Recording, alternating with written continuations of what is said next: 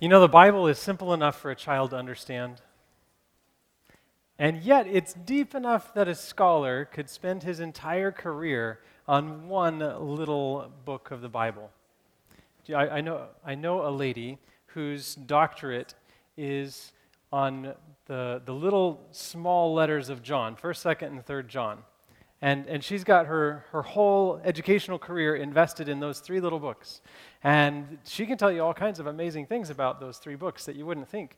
But you know, if you just take 1st, 2nd, and 3rd John and read them through, you will be blessed and you'll learn wonderful things.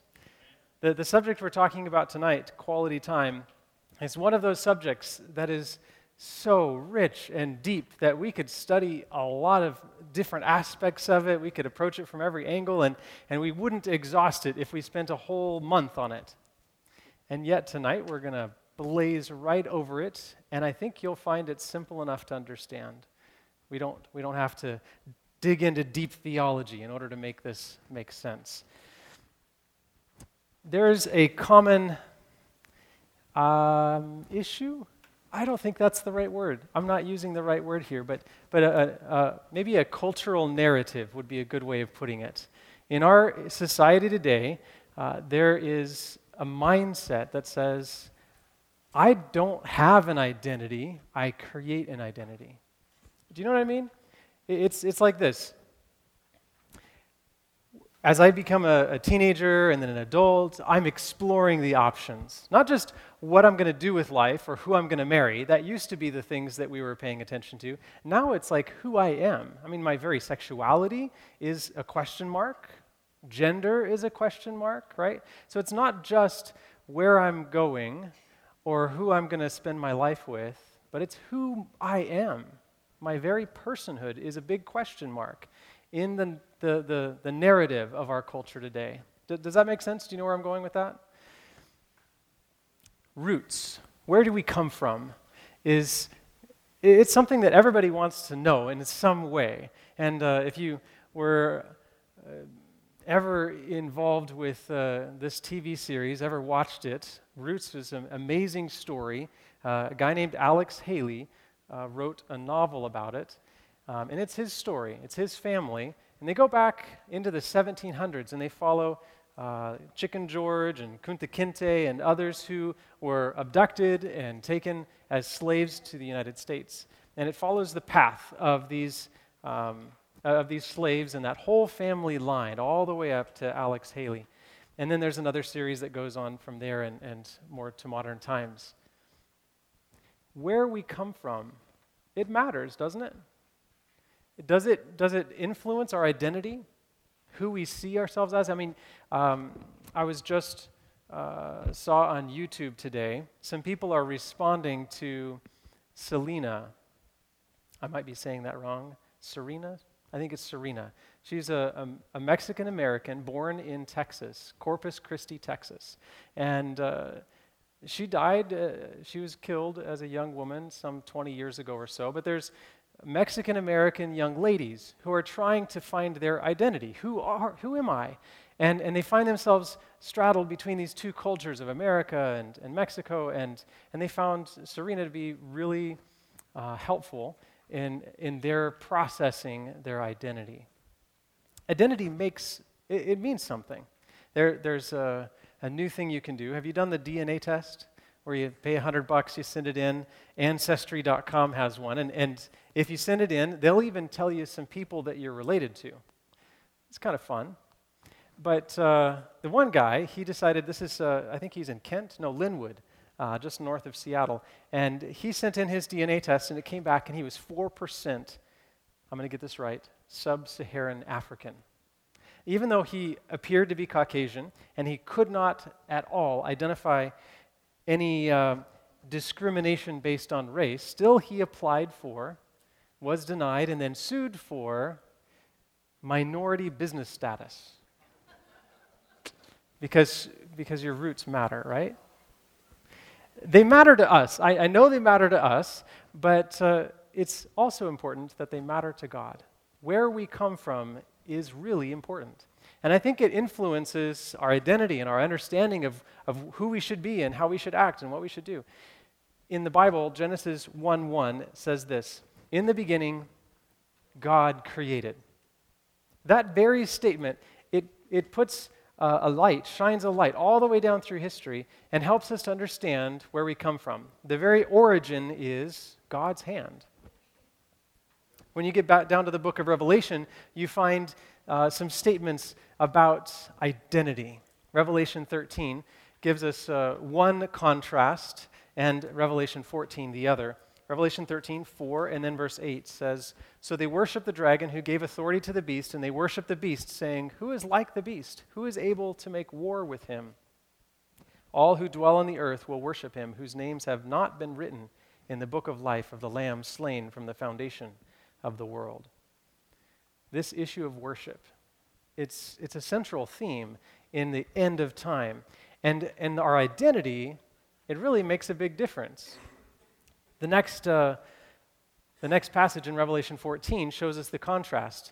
Not just worship the created, the beast, but now it's worship the Creator. Revelation 14:6. We've read this a few times, I think every night so far. We've come back to this very verse.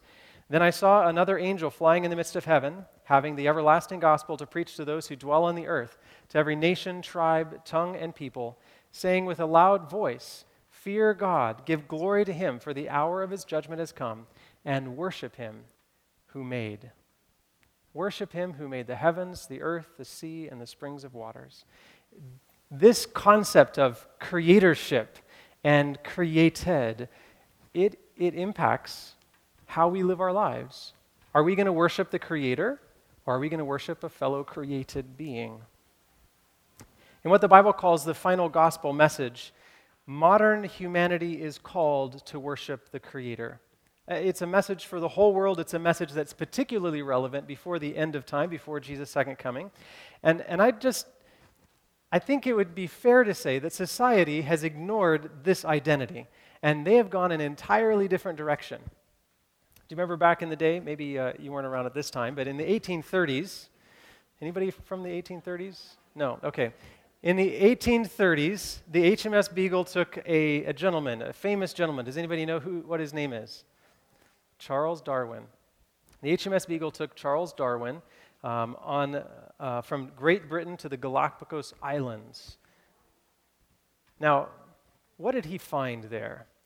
He found some species that had a lot of variation inside that species. And he made some assumptions. And these are assumptions that other people made before him, but he was the one that really made it popular. The idea that mankind descended from some other species of animals many, many thousands and maybe millions of years before. Charles Darwin, he moved the society away from a creator God, and he moved it towards accidental existence. If you follow Charles Darwin's ideas, there is no creator God. No call to worship the Creator, no law that's given by the Creator. Everything is just, live and let live. And maybe, if you really want to go to the extreme, survival of the fittest. And so competition is a good thing in that mindset, I suppose. But in Revelation 14, there's this call, worship the Creator. Worship the God who made everything. And it's not just a call to one group of people. It's a call for all time, but specifically, it's a call to those at the end of time. And I think it's a call that's made because in this end of time period that we're living in, our society has rejected the Creator God. Why do we need to look back at the Creator God? Why do we need to be told to worship the Creator God, except that we've forgotten?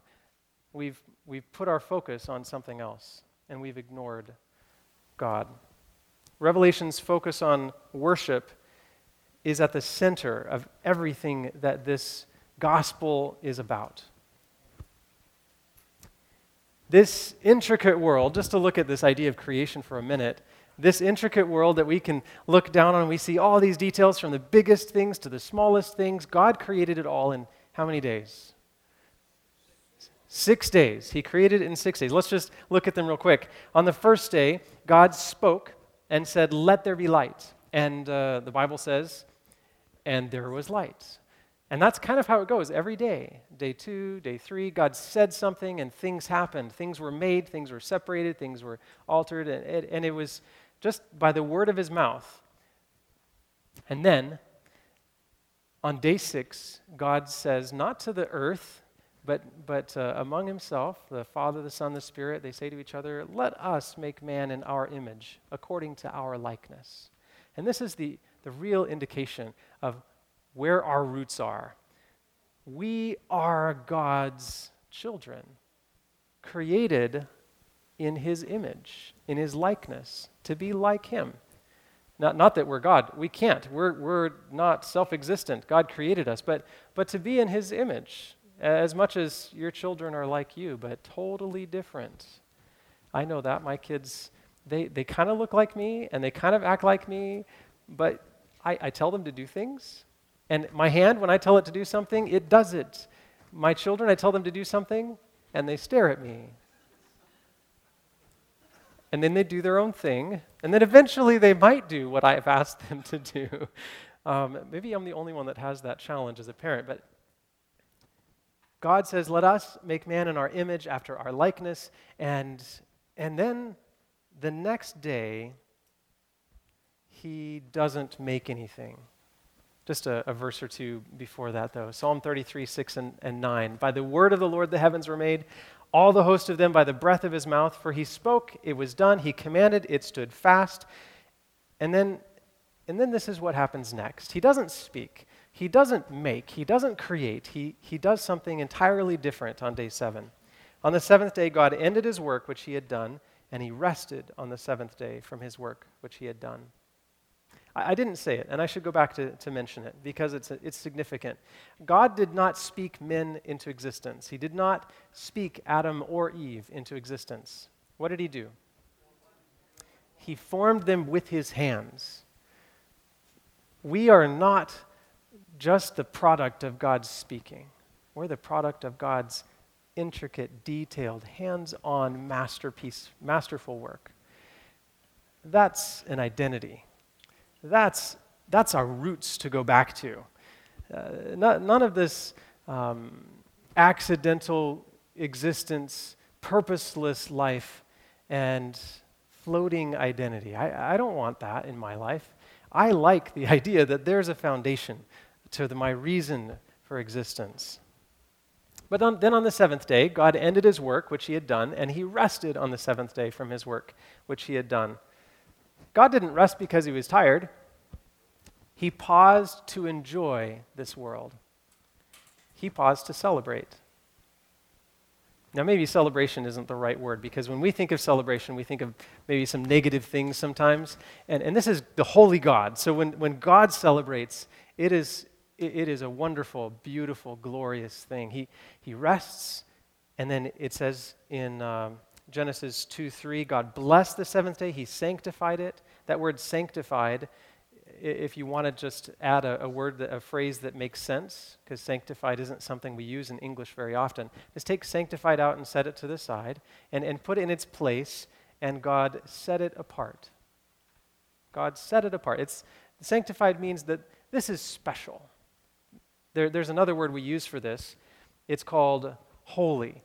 Holy and sanctified are kind of the same area. So holy means special, for a specific use. Sanctified means to make holy or to set apart for a special use. So it's kind of the verb here. So he makes the Sabbath special. He sets it aside for something unique. Because in it he rested from all his work which God had created and made. So God creates the earth in 6 days. He rests on the 7th. And it's like this rest is something special. It's not just that he did something different, but he made this day as a memorial. You know what a memorial is? They're things that you set up to remember things by. This past week, Pastor Jeff told that story of the Israelites going through the Jordan River, and they took all these rocks and they set it up, and God said, whenever you walk by this pile of rocks and your children ask, "What's that for?" then you can point to it and you can say, that is the evidence that God led us through the Jordan. That's a memorial. And that's what he's done with the Sabbath. He's made this special seventh day of creation a memorial of all that perfected creation that he's just completed. God blessed the Sabbath day. He sanctified it. He set it aside as a reminder of what he's capable of doing. And then he does something special. He gives it to us. He gives it to Adam and Eve. And it's interesting, the very first day of Adam and Eve's existence, that first full day, what did they do?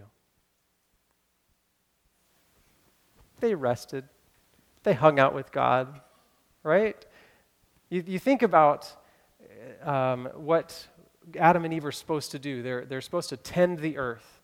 But God creates them. It's the last thing he does. In fact, it says that he forms them, and then at the evening and the morning were the sixth day. That's what it says. So there's the end of the day, we kind of think. Adam and Eve are created, and then right then, they enter into this rest time with God. There's a lot of theology there, but we'll move on. God blessed the Sabbath day. He sanctified it. He rested on it.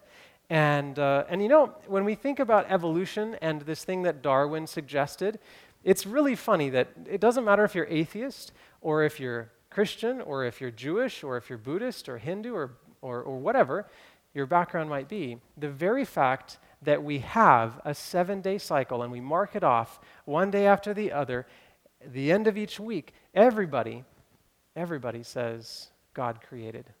They might not recognize it, but there is nothing in all of the celestial bodies that would make this 7-day cycle make any sense.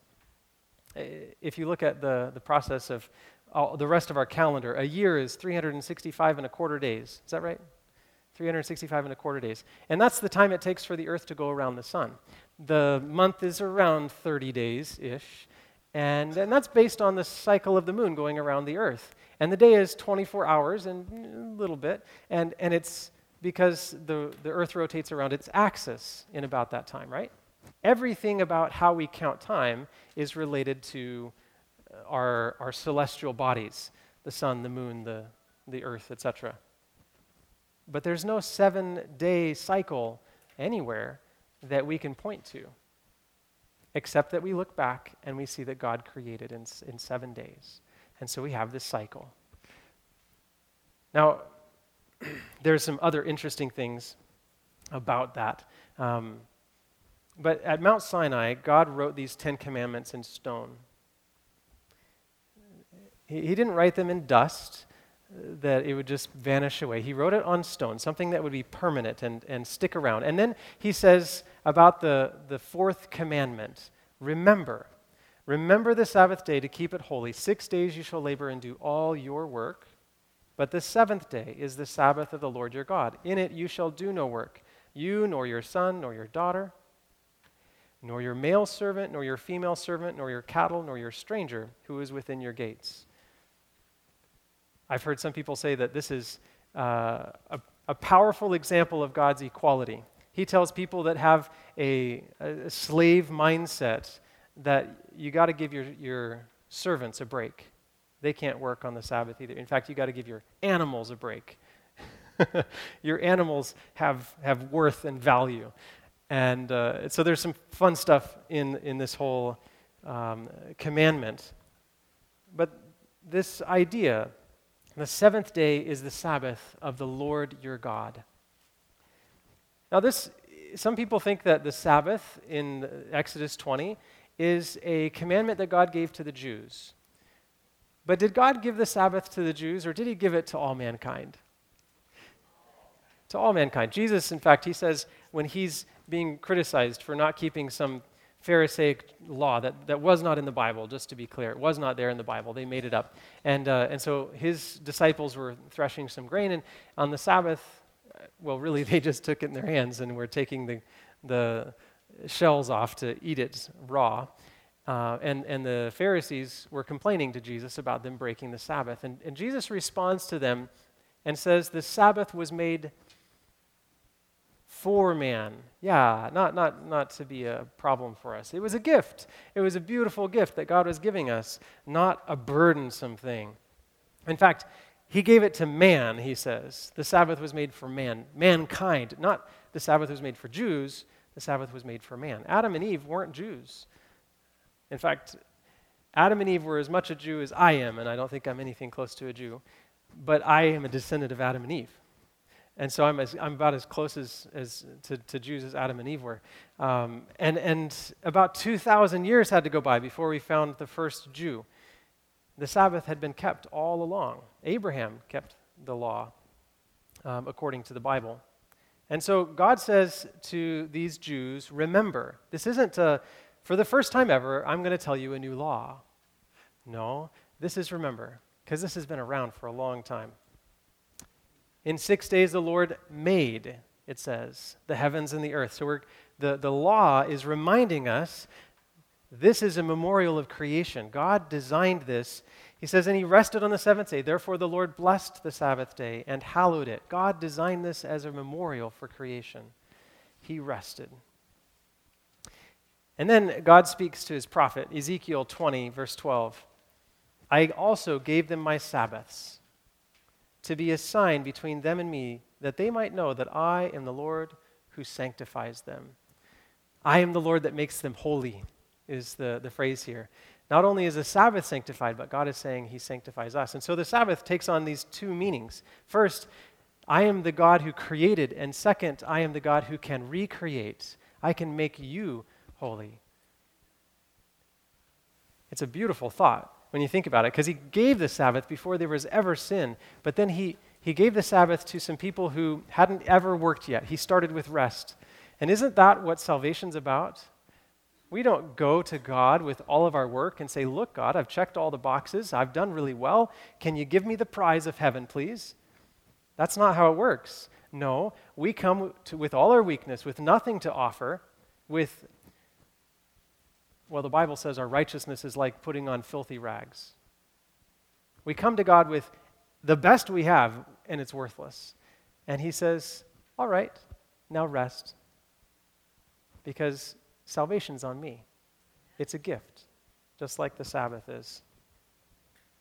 The Sabbath reminds us where we came from and of our new birth as well.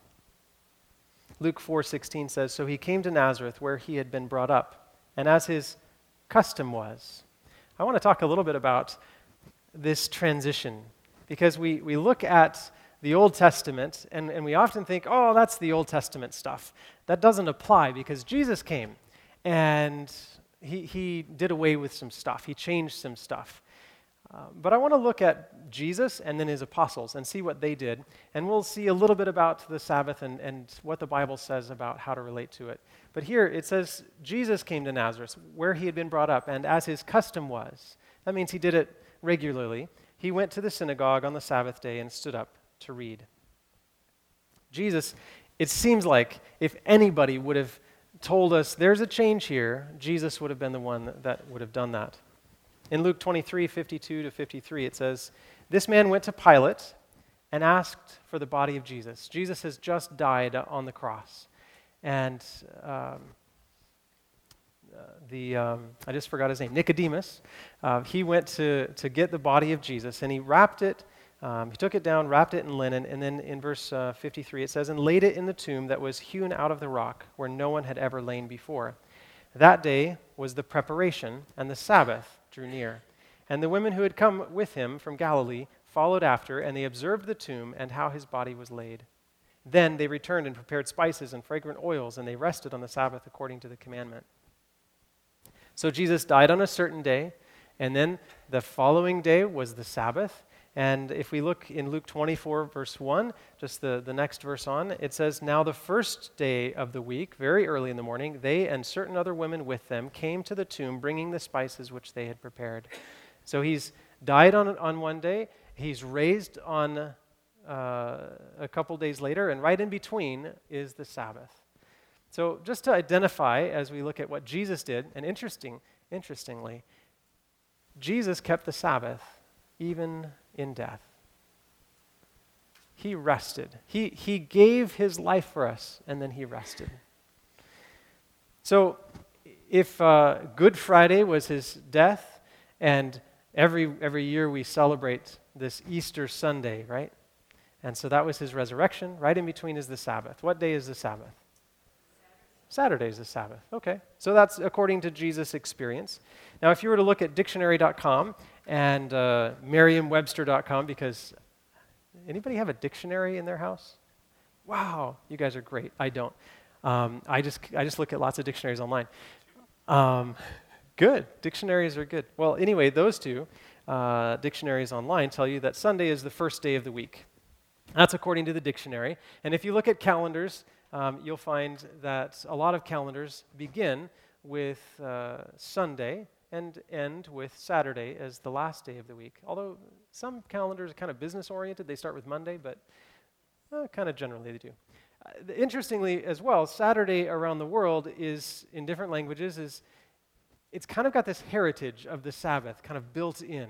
The language itself is Sabbath. So, for instance, in Spanish, it's Sabado. In Russian, Subota. In Italian, Sabato. In Polish, Sobota. In Arabic, Al-Sabd. I think I'm saying some of those right. You get the idea. It's pretty obvious that they're connected to that Hebrew word for Sabbath.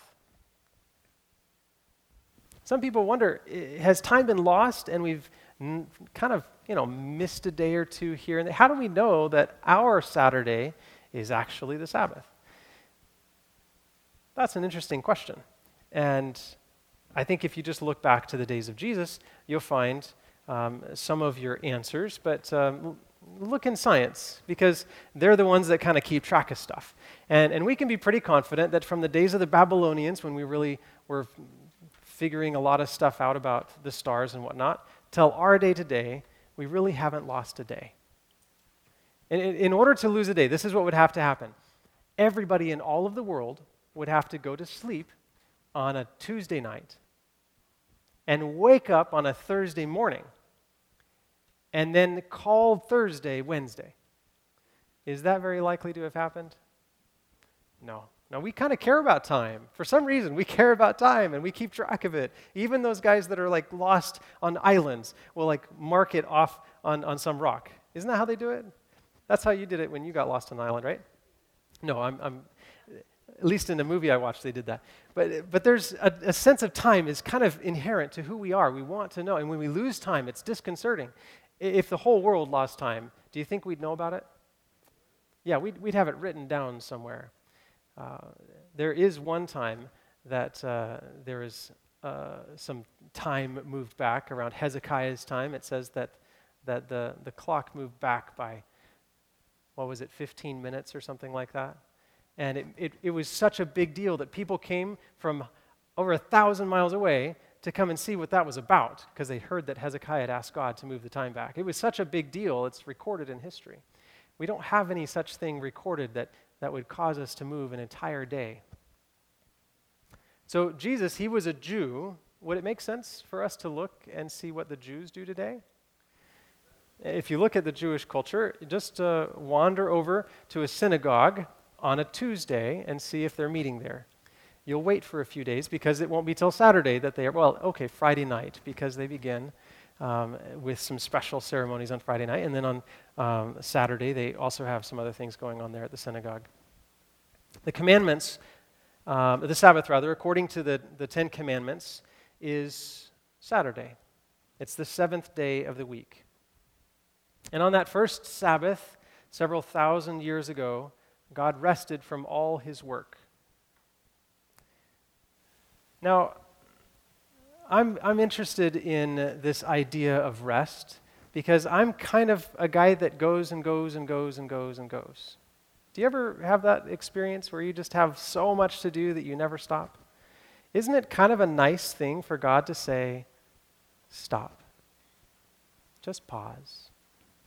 If the government were to add an extra holiday, mandatory holiday where you had to be paid and you had to not work, would you say thank you to the government? Right? It's kind of nice to have a mandatory holiday.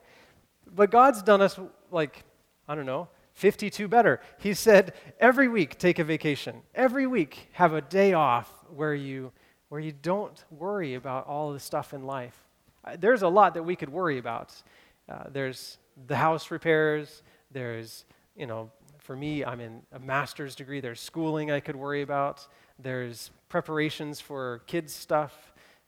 I've got little ones, so all the time there's something to do for kids. There's cleaning the house. There's stuff at work, all kinds of stuff that I could be doing. And I guarantee you, I could fill every hour of every day. And God tells me don't. He says, just don't do it. The Sabbath is a memorial of God's perfect creation. When you think about that, when God rested on the seventh day, had creation been finished already? Yeah, it was done. He didn't have anything left to do. It was perfect. And in fact, every single day he said, it's good. It's good. And then he says, and God looked at all that he had made and said, it is very good. It's done. It's complete. And so this Sabbath is a memorial of God's perfect creation, completed creation. Now, in contrast to the Adam and Eve, they were created on the sixth day. In fact, Revelation, it introduces this number. Can somebody tell me where 6 appears in Revelation? It doesn't have to be the chapter and verse. I'm just wondering what strikes your memory when you think of the number 6? 666, right? This repeated number. It's almost emphasized, just this significant emphasis on this number. And 666, in fact, it says, right after it says that phrase, 666, it says that it's the number of man. Some translations say a number of a man. That's fine. We'll go into that later, and we'll find some fun prophetic application to it. But just look at that idea. Man was created on the sixth day, and Revelation is happy saying that that's the number that applies to mankind. Now let's just pretend that we were to worship God on the sixth day. Would that be honoring to God? The day of man? No, that would be honoring to man, wouldn't it? So let's just go back. The fifth day, would that honor God, having not completed everything? Maybe that's the number of, 5, the number of animals. I made that up. But, we'd basically be worshiping God in honor of creating animals. Okay, that's nice. Go back to the first day now. What's he made on the first day? Light, that's all. Light and darkness. He separated it. He made the light, separated it from darkness, and that's all he did. Is that completed, perfect creation, very good? No. No, it's not done yet. And so God, he sets a memorial, not from partial, incomplete creation, but from completed creation. Any day but the seventh day just wouldn't be the right thing. It wouldn't match what God's design was. And so he invites us to take the sanctified, the holy Sabbath day and spend time with him. Acts 17:2, just to go on with Jesus' example and now the disciples' example. Paul, as his custom was, he seems to have followed Jesus, right? He went in to them and for 3 Sabbaths reasoned with them from the Scriptures. This is years after Jesus' resurrection and ascension to heaven. This is years after the church had been started. And he's going in and he's establishing new church communities. And he starts with this reasoning with them on the Sabbath day. Well, you might say, well, that was because he was reaching the Jews, which is kind of true, but Paul was really the evangelist to the Gentiles. And right afterwards it says, and on the Sabbath day, we went out of the city to the riverside where prayer was customarily made, and we sat down and spoke to the women who met there. Even when there's no synagogue, Paul is keeping the Sabbath. And then in Acts 13:42, when the Jews went out of the synagogue, the Gentiles begged that these words might be preached to them the next Sabbath. It seems like this would be a really good time for Paul to say, you know what, that Sabbath thing doesn't apply anymore. Let's do something different. But he doesn't. He works with them and continues. And on the next Sabbath, almost the whole city came together to hear the word of God, according to Acts 13:44. More than 50 times the Sabbath is mentioned in the New Testament. And never is there any mention of a change. God sets it up at creation as a memorial for him and for us to remember that he created. I think it would be interesting if all of the world recognized the Sabbath Do you think there would be any evolution in our world today if we truly kept the Sabbath? No, because we'd be remembering the God who created. And so to change it doesn't make any sense, but even if it did make sense, we don't find any record of it. Nothing that would suggest that this day has been changed. Matthew 24, 19 through 20, Jesus even points 40 years into the future after his resurrection. And he says, "But woe to those who are pregnant and to those who are nursing babies in those days." And this is, by the way, the time of the destruction of Jerusalem, which happened in 70 AD. So Jesus is talking right now in about, 31 AD? So we're talking about 39 years after Jesus says this. It says, "And pray that your flight may not be in winter or on the Sabbath." Why would Jesus care about the Sabbath if it was going to be done away with? 40 years from now, it would have been some other day, so he would have said, never mind, it doesn't matter. The assumption of those who say that the Sabbath was done away with is that the law is done away with. We talked about that last night. Is there any indication that God would do away with the law that relates to loving God with all your heart and loving your neighbor as yourself? Was there any reason for God to do away with that? Did he nail "thou shalt not steal" to the cross? And was it a shadow pointing towards those things? No. Now we find that the only shadows are those things that symbolically pointed towards Christ and his death and his ministry on earth and in heaven. Those symbols were completed in Christ's ministry. But the Ten Commandments, no, those aren't symbols. Those are a transcript of God's character. They're the illustration of how we are to shine God's light in this world. If you were to explore this topic for very long, you'll probably come up to a question.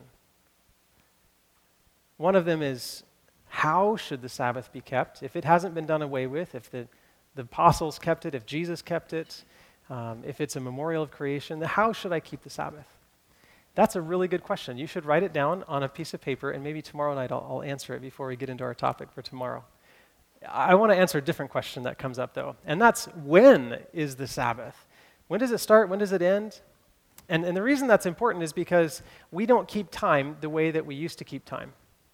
Back in the day, before we had electric lights, and before we had telegraph lines that would allow for interstate and international business to be made, and before we had railways that would solidify time across the continent, we had the sun, right? The sun goes down, that's the end of the day.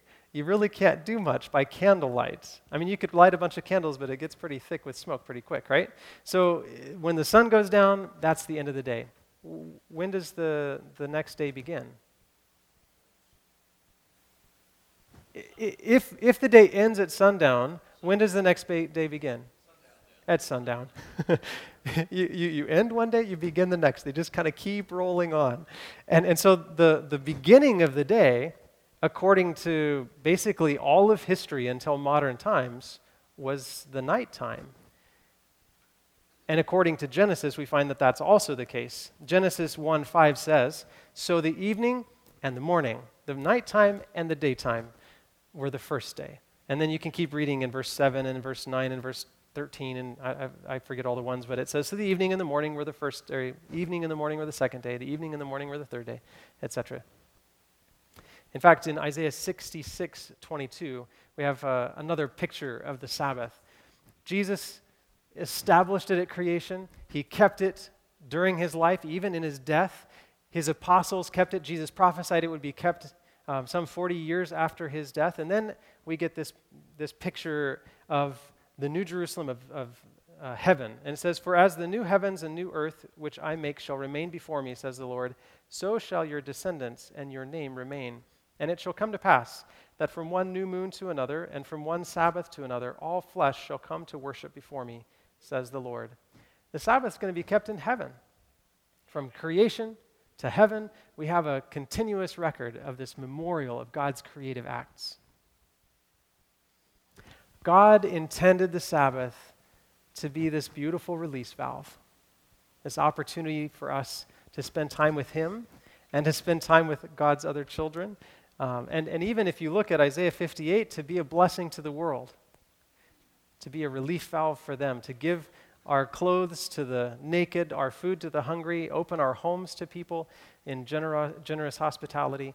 The Sabbath was intended as a beautiful thing. Now, I know that Christians should honor God every day of the week. Does it make sense to be a Christian one day a week? No. So when we talk about the Sabbath and this special day, we're not talking about the days that we worship God solely, but it's a special day. Among all the days, we can worship God every day, but among all the days, the Sabbath is this special thing that God has given us. And God wants us to have a special connection with Him. He wants us to have more of His presence. And when we have that opportunity to stop and to spend time with Him, to open His Word, to hang out with other Christians, we deepen our relationship with Him. And that's really important for God.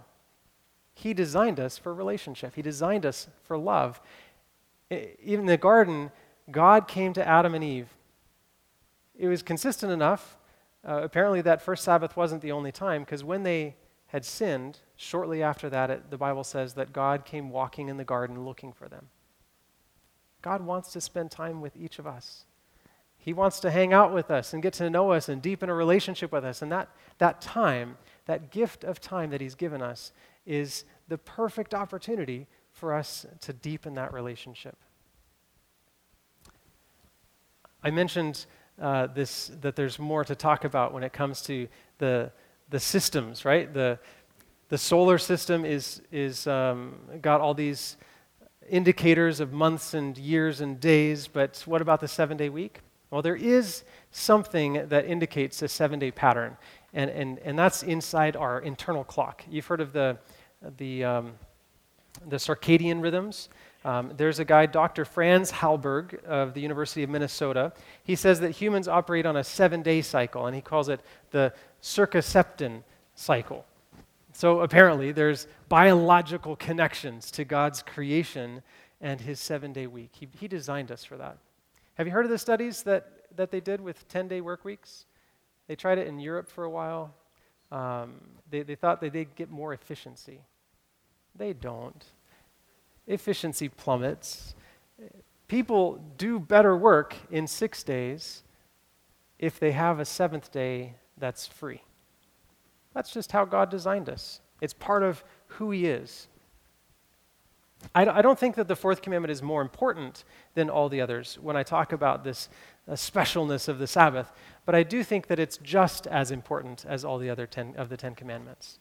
There's no diminishing of it. John 14:15, Jesus says, "If you love me, keep my commandments." We start with that love for God. And it makes sense if you love somebody to spend time with them, doesn't it? To take special time with them.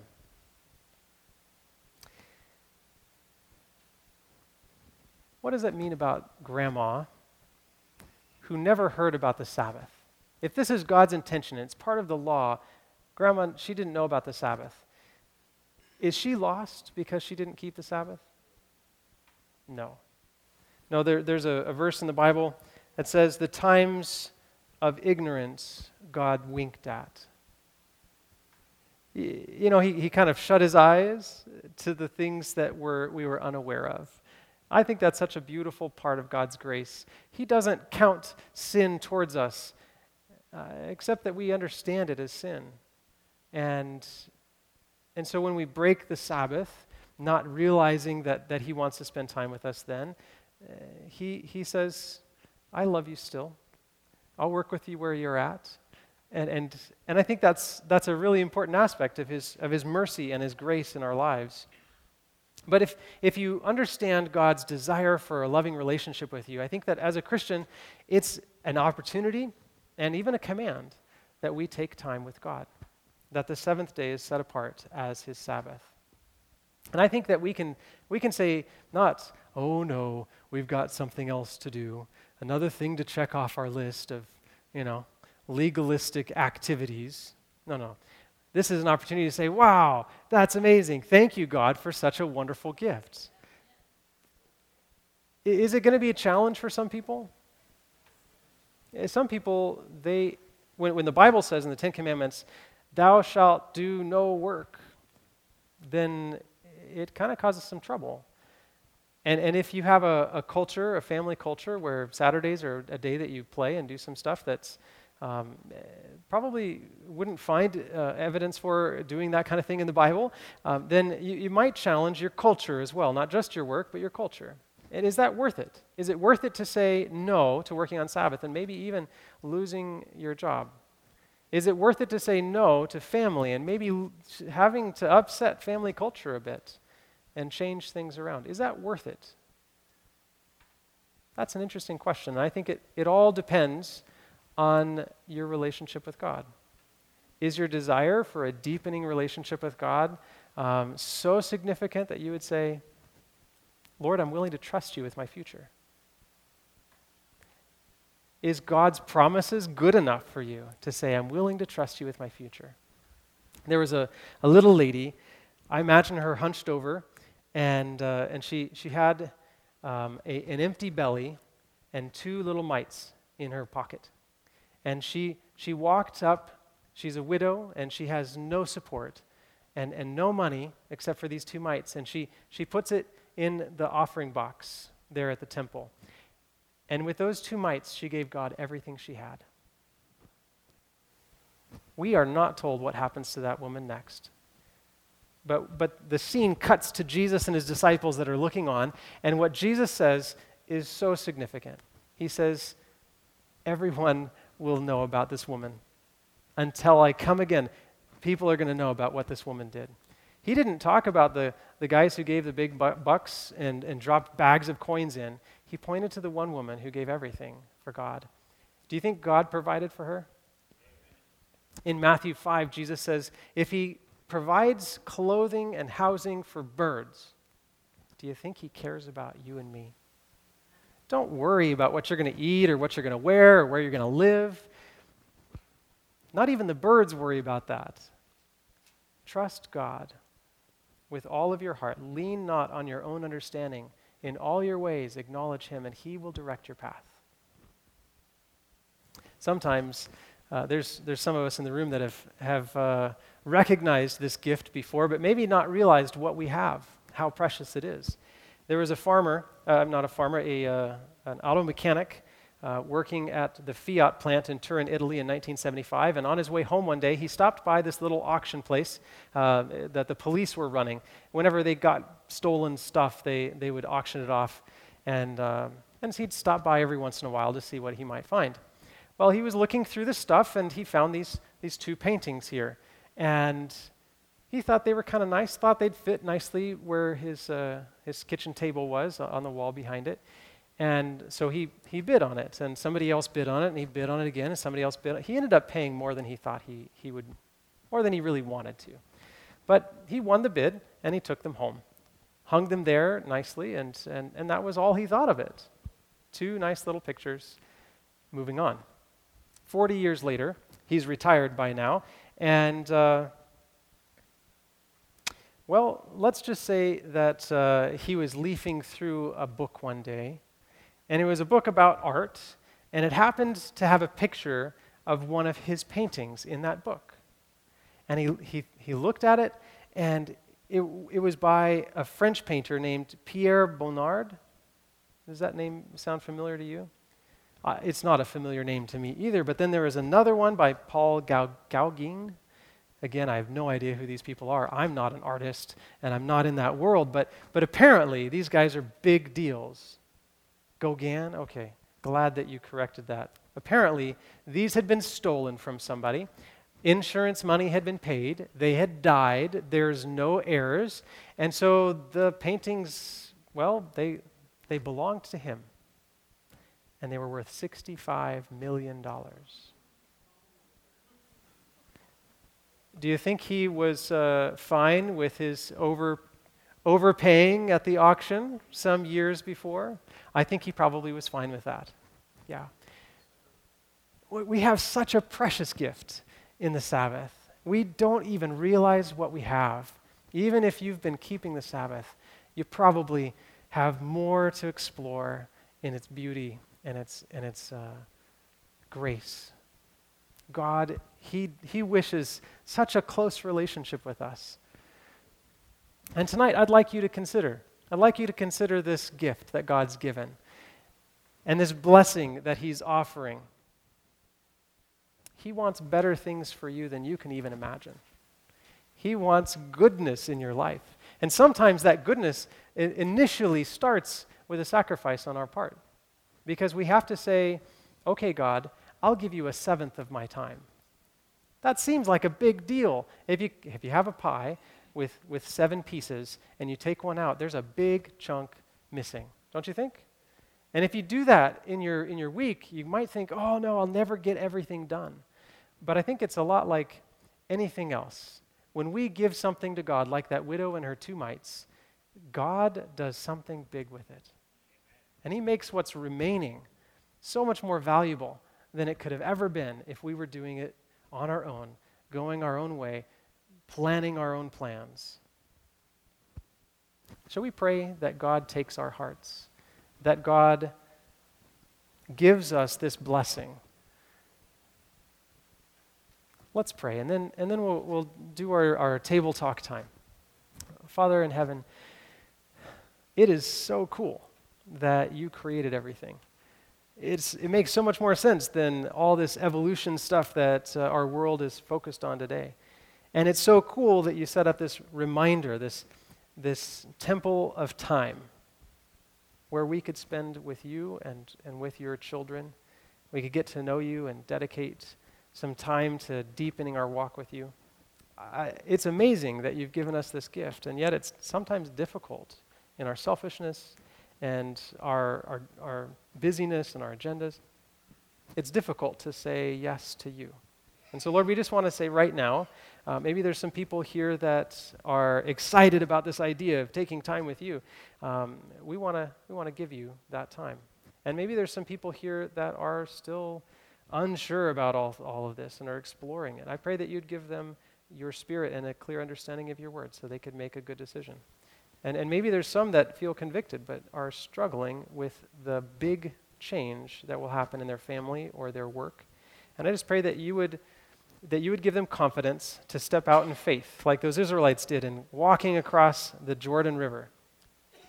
They stepped in and you parted the waters. And I pray that you do that for them. Lord, bless us with your spiritual blessings, we pray. In Jesus' name, amen.